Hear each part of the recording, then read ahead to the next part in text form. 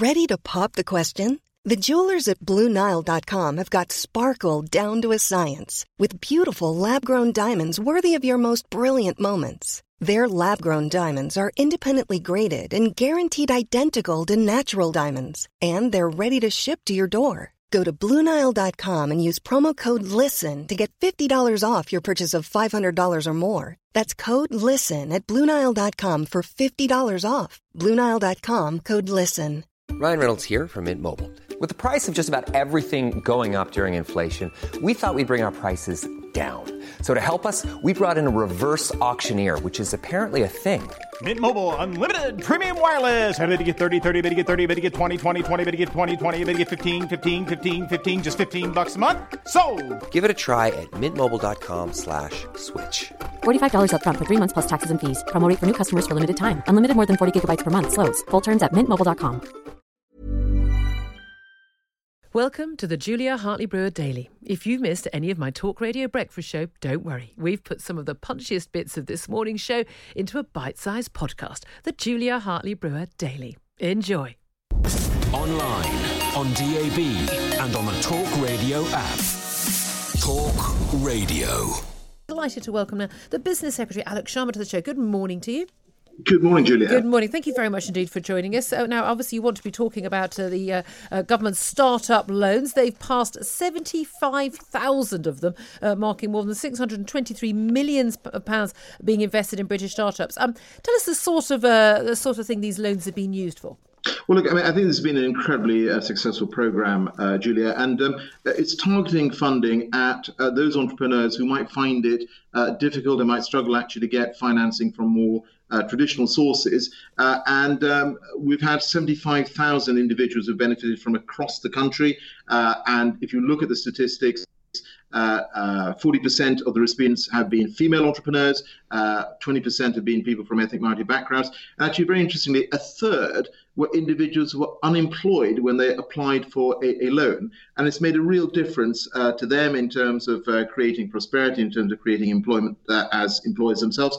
And I think one of the key features of these startup loans is that not only do you get support in putting together your business plan, but actually once you get a loan, you also get mentoring support, which in many ways is as important, and people might say even more important than actually the funding that you're receiving. Yeah, I was going to say, I was going to start up a business like that. I'm not sure I'd even know where to start. Why do you think that, I mean, you mentioned the number of women, percentage of women who are getting these loans and ethnic minorities. Why do you think those particular categories are unable to get loans from banks?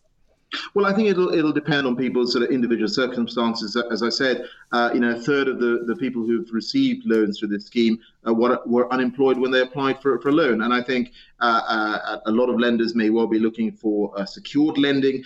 These are unsecured loans. There are competitive interest rates, and that's why they're so attractive for people looking to start up a business. And I said, 75,000 people benefiting from across the country, and it made a real difference to their lives and, of course, the lives of people that they employ. So how many people did they go on to employ? How successful were their businesses? You've got a record of how much taxpayers' money was spent offering these loans. What's the rate of return, and how many of these businesses have been successful, and how many people are they employing? Well, so in terms of the money that's been paid back, we've had around £270 million of the debt that's been repaid the taxpayer since 2012. As you know, these loans are up to 5 years. And actually that money has been recycled into providing further loans and support to new individuals. And if you look at the survival rate, Julia, of businesses that receive these loans, it is on average higher than overall businesses, which I think is very good news. And I think part of the reason for that is because of that mentoring support, that really important and vital mentoring support that they receive. Okay, getting people back on their feet, obviously very crucial, particularly at this time with the economic chaos we're living in right now. I'm going to be asking you about masks and the like at school in just a few moments, but kids are hopefully going back to school in England next week. When are we going to be getting our office workers back? In terms of your business department, what percentage of the staff in your business department, whether political appointees or civil servants, are currently back in the workplace? I mean, if you look at the advice that we've put out until relatively recently, was that if you were able to work from home, you should. Of course, lots of people are not able to work from home, and millions have been back in the workplace. And we've worked with employers, with employer representatives, with trade unions to put together guidance on how you keep workplaces safe, how you keep them COVID secure, and that's enabled people to come back. In terms of the advice on office working, of course, that's changed recently, Julia. So we've said to people, talk to your employer now, come to an agreement with them. Lots of employers are showing a lot of flexibility, telling people that part of the time can be working from home, part of it in the office. In terms of my own department, we've had a relatively small number of people who've been working from the office. I've been in a lot of the time. My more immediate staff have also been in. But what we're now doing is having that conversation with our employees. And actually, there are lots of people who would like to come back because they'll be in a home setting where they perhaps don't have enough space, and they want to come back into the office. And as human beings, we are kind of pack creatures, and there are lots of interactions that you can do very successfully online.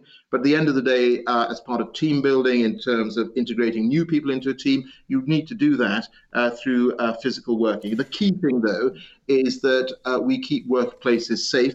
And so in my own department, of course, we've been following our own guidance in terms of preparing the workplace where people come back in September. I just think a lot of people are listening to this will be wondering, how on earth we are going to get our economy moving again, and people getting British business bank startup loans to run businesses if no one is leaving their homes, and if the government can't even get their own staff to be at work, how on earth do we expect everyone else to? Yeah, well, I think we will be seeing more civil servants. I mean, certainly from my department's perspective, I know that there are lots of people who want to come back. I think the key thing is that we have the workplace safe, and that we have that. I'm back in the workplace. There's loads of people walking past it's all perfectly safe. We've got the masks, we've got the hand sanitizer, we've got the the one-way systems and the plastic screens around the desk. It's perfectly possible to make a workplace safe. Why haven't you got? I mean, this started in March, for goodness sake. Why have you not got your workplace safe so people can come back to work? Well, so the workplace is safe, and then why aren't they back at work? Well, I'm delighted, Julia, that in your workplace you're following all the guidance, which is very good news. And we've done the same in this department. As I said, the advice has changed relatively recently, and so isn't it July? Well, didn't your guidance change in July? It's the 25th of August. Indeed, and I said we've seen more people come back, and I am confident that we will see a lot more coming back in September. Particularly as the August holidays come to an end, as kids go back to school. I think we will see more people come back. It's really nice of the civil servants to bother to go back to the workplace. I mean, how generous of them on the public payroll. How good of them. Let's talk about schools. Just one point in terms of that is that actually lots of civil servants have been working incredibly hard. I mean, lots of office workers have been working incredibly hard from home. But you're right. I mean, I certainly want to see more people back in the office, but I'm confident that we will see more coming back in September. If everyone can work from home so efficiently, you try getting through to your bank or your local council or anyone else, and you will find they ain't working efficiently. It's a load of absolute nonsense. People need to be back in the workplace. We need to get our economy going. Everyone's got to stop this pretense that everyone is working really efficiently at home. They really aren't. Let's talk about getting kids back to school, because that's a crucial part of getting business up and running. Kids are back in school. Parents haven't got an excuse to be being at home. In the last few moments, it has been confirmed in Scotland that, as hinted at by Nicola Sturgeon, the First Minister there yesterday, face coverings will be mandatory in all secondary schools in Scotland for walking in corridors or any communal spaces not within the classroom. Should England follow suit when schools return next week? Yeah, well, I mean, look, we've followed the scientific and medical advice throughout this whole period, and that's the same when it comes to schools. And the view from Public Health England currently is that they don't recommend face coverings in schools. But of course, look, we'll continue to consider the latest advice, the evidence, and follow the advice that comes from Public Health England. But I said their current advice is that it's not recommended to wear face coverings in schools, and the reason for that is because pupils and staff are mixing in consistent groups. We're working with Public Health England, have provided guidance in terms of how you keep schools safe and secure. And actually, schools have gone to enormous lengths to ensure that they are safe places for pupils and staff as well. And I'm confident that we will see pupils coming back to school in September in England. Well, I certainly hope so. How soon do you think there'll be a U-turn? Because it does seem whenever the government says we're definitely going to do this, we seem to see a U-turn usually about a week later. Realistically, how soon are you going to U-turn on face masks? Well, as I said, I think what's important that we continue to follow the medical advice, and we will do that. And obviously, we have to look at the latest evidence as well. And Public Health England will do that. I think it's really important that and you've seen this throughout. Yes, there have been changes, but that's based on the advice that we are getting. But right now, Public Health England has said that their current advice is that they're not recommending the wearing of face masks in school. You will have seen, Julia, as well, that the statement that has come from the chief medical officers and deputy chief medical officers in the last couple of days. And they've said the risk of contracting COVID in schools is very, very small. And so you have to balance all the advice. But I said we will continue to take that advice and keep things under review, talking to Public Health. Hey, I'd never have closed the school, Mr. Sharma. Let's talk finally about this ongoing row about the so-called decolonisation of our British culture. BBC Last Night of the Proms is now going to feature Rule Britannia and Land of Hope and Glory, but only as an orchestral performance, not sung without any of the lyrics, because apparently some of those lyrics are racist. Do you find Rule Britannia and Land of Hope and Glory unacceptably offensive and racist? Well, look, I think the Last Night of the Proms brings huge amounts of pleasure to millions of people across the country. And I personally have always thought it's a very joyful occasion. And it's really going to be pretty strange this year without that public audience. My personal view on this is that, I would like to see all the lyrics used. And actually, it's entirely possible for the BBC to put the lyrics up as subtitles on the TV if people want to join in. Do you think the BBC's then wrong? Well, I just reiterate what the Prime Minister said yesterday, is that, we need to tackle the substance of problems and not the symbols. As I've said to you, that this is something that provides pleasure to millions of people across our country. And I, on a personal level, have always found it to be an incredibly joyful occasion. And I'm looking forward to the point at which we will be able to come back. We will have a live audience again. People will be able to sing with gusto all the songs that we enjoyed over the years. Across the UK, online, on DAB, and on your smart speaker. Talk Radio. When you're ready to pop the question, the last thing you want to do is second-guess the ring. At BlueNile.com, you can design a one-of-a-kind ring with the ease and convenience of shopping online. Choose your diamond and setting. When you find the one, you'll get it delivered right to your door. Go to BlueNile.com and use promo code LISTEN to get $50 off your purchase of $500 or more. That's code LISTEN at BlueNile.com for $50 off your purchase. BlueNile.com, code LISTEN. Ryan Reynolds here from Mint Mobile. With the price of just about everything going up during inflation, we thought we'd bring our prices down.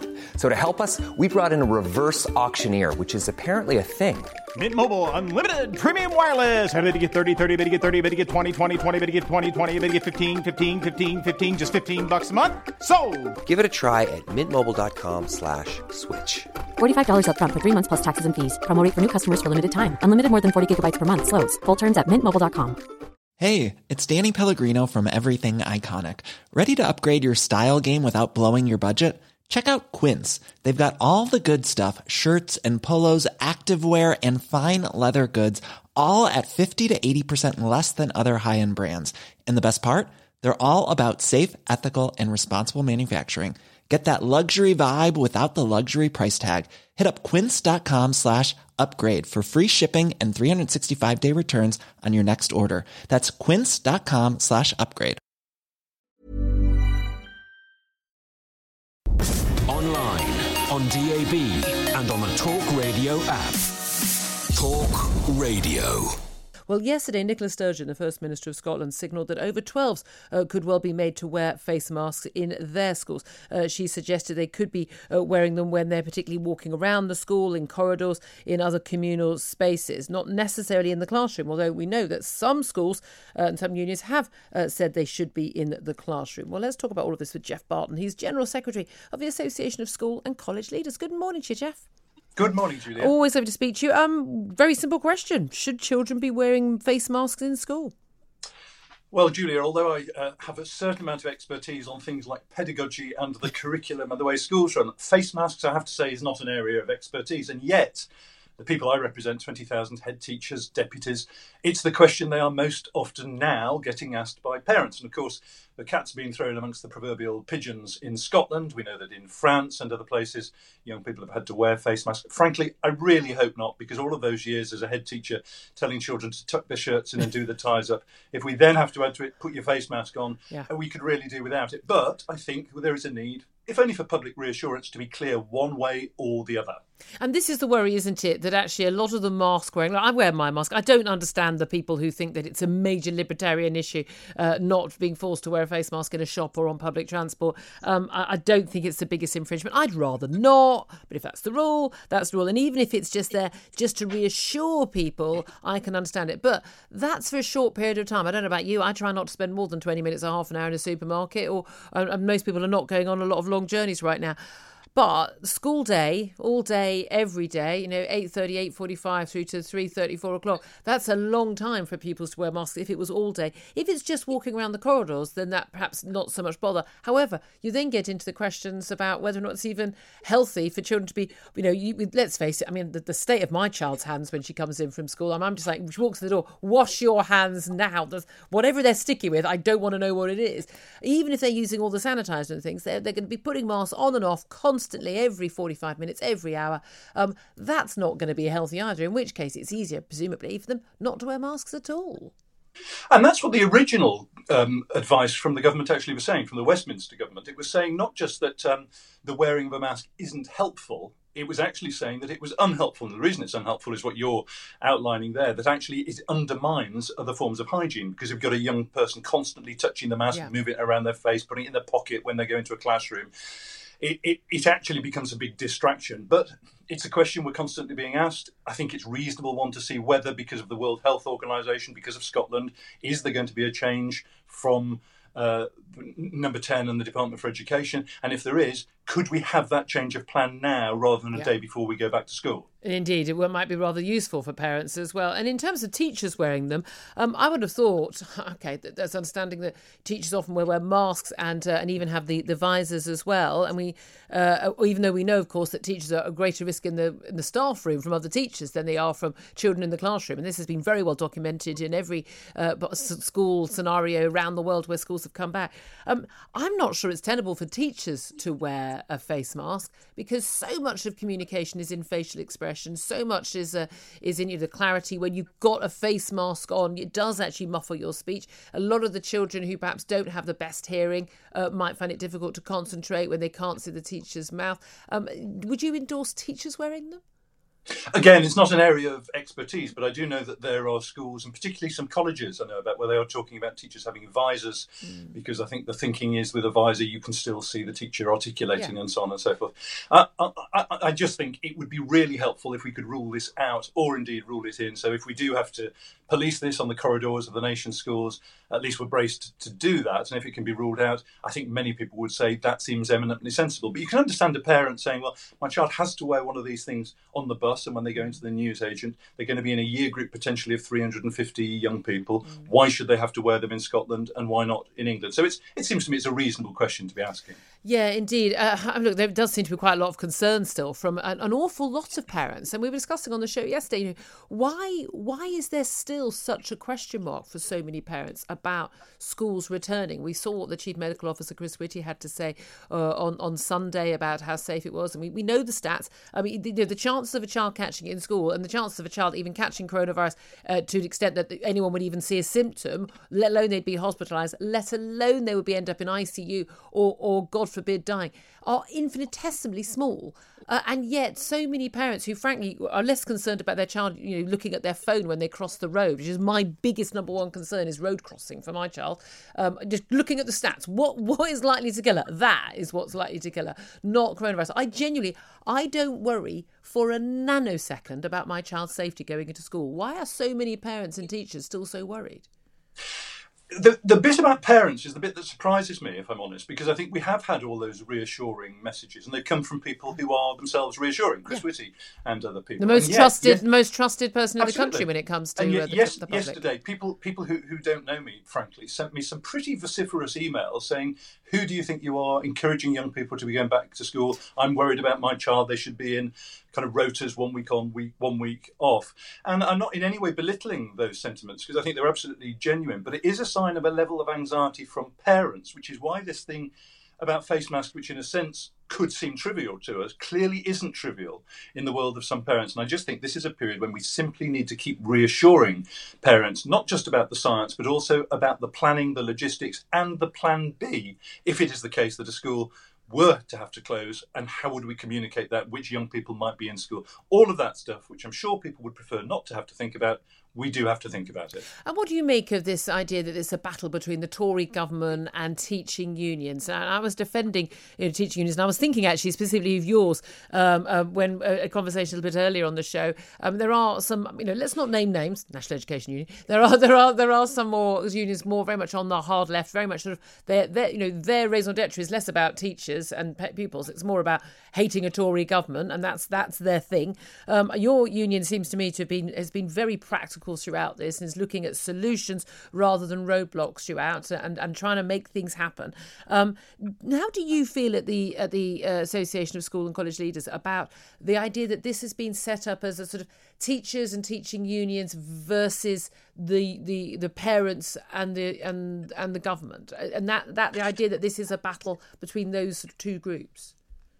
I think it's very regrettable at a time of national crisis. It ought to be that government is working with the profession, and the very same people in the very same teacher unions working with the Welsh government, for example, where every child was able to have an opportunity to go back to school before the summer holiday, because there was a constructive approach to doing that and making it happen.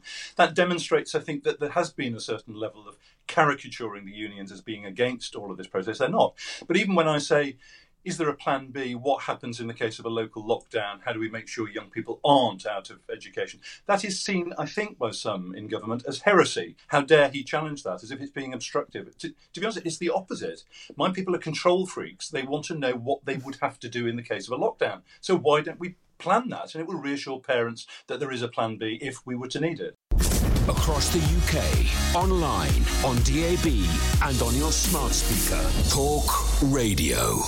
This is military chiefs apparently having drawn up plans to mothball all of Britain's tanks under radical proposals to modernise the armed forces. They're looking at basically the cost of upgrading Britain's ageing fleet of Challenger 2 tanks. We've got 227 of those, and also Warrior armoured fighting vehicles. We've got 388 of those. But apparently the cost of upgrading them is to support them on the battlefield. It has soared. Both vehicles were branded obsolete last year. The argument's been made that the MOD really needs to work on investing in cyber warfare, space and other cutting-edge technologies, and not basically old-style tanks. Well, let's talk to Patrick Mercer. He's a former Army officer and a former MP. Thank you very much for joining us, Patrick. Good morning, Julia. How are you? Very well indeed. Lovely to speak to you. Like I say, as an Army officer yourself, and of course you serving in government, it is extraordinary. I mean, tanks we would have thought were rather a crucial part of the battlefield. How on earth could it even be considered that we would scrap our tanks? Well, Julia, it's not really about that. The tank fleet and the Warrior fleet have been terribly have been obsolete for years, to be perfectly frank. They're extremely expensive. The tank regiments and the Warrior regiments no longer have access to all of their vehicles anyway, under something called whole fleet management. And therefore, what they're really trying to do is to make sure that the army cannot get involved in close combat. Because if it gets involved in close combat, it means casualties. And casualties are politically unacceptable. And I'm afraid our armed forces and our leaders of our armed forces no longer wish to get involved in that sort of thing. Yeah, I mean, but the thing is, there is an element where we are constantly, when we are looking at any new investments in our military, we seem to constantly be fighting the last war instead of fighting the next war. We learn the lessons from the last war, and then we sort of misapply them, thinking that all future battles are going to be the same. Obviously, we need to invest in cyber warfare, but surely we're also going to need the sort of hardware that tanks provide. Julia, you're right. Of course, we've got to modernise. We've got to be capable of having equipment and having the designs and the ability to fight, as long as there is a design inside the government and a determination inside the government physically to involve in combat. Now, I'd see no sign of that. The way that our armed forces have been constantly hollowed out, the fact that there is no political determination to get involved in operations overseas, means that I don't believe that this country, unless things change very dramatically, will ever again get involved in foreign expeditions. In other words, we don't need armed forces of the size and shape and expense that we have at the moment if we don't intend to use them. That's what this is about. It's not to do with obsolete tanks and armoured personnel. We're just not going to be playing that role anymore. Absolutely, we're not going to be playing that role anymore.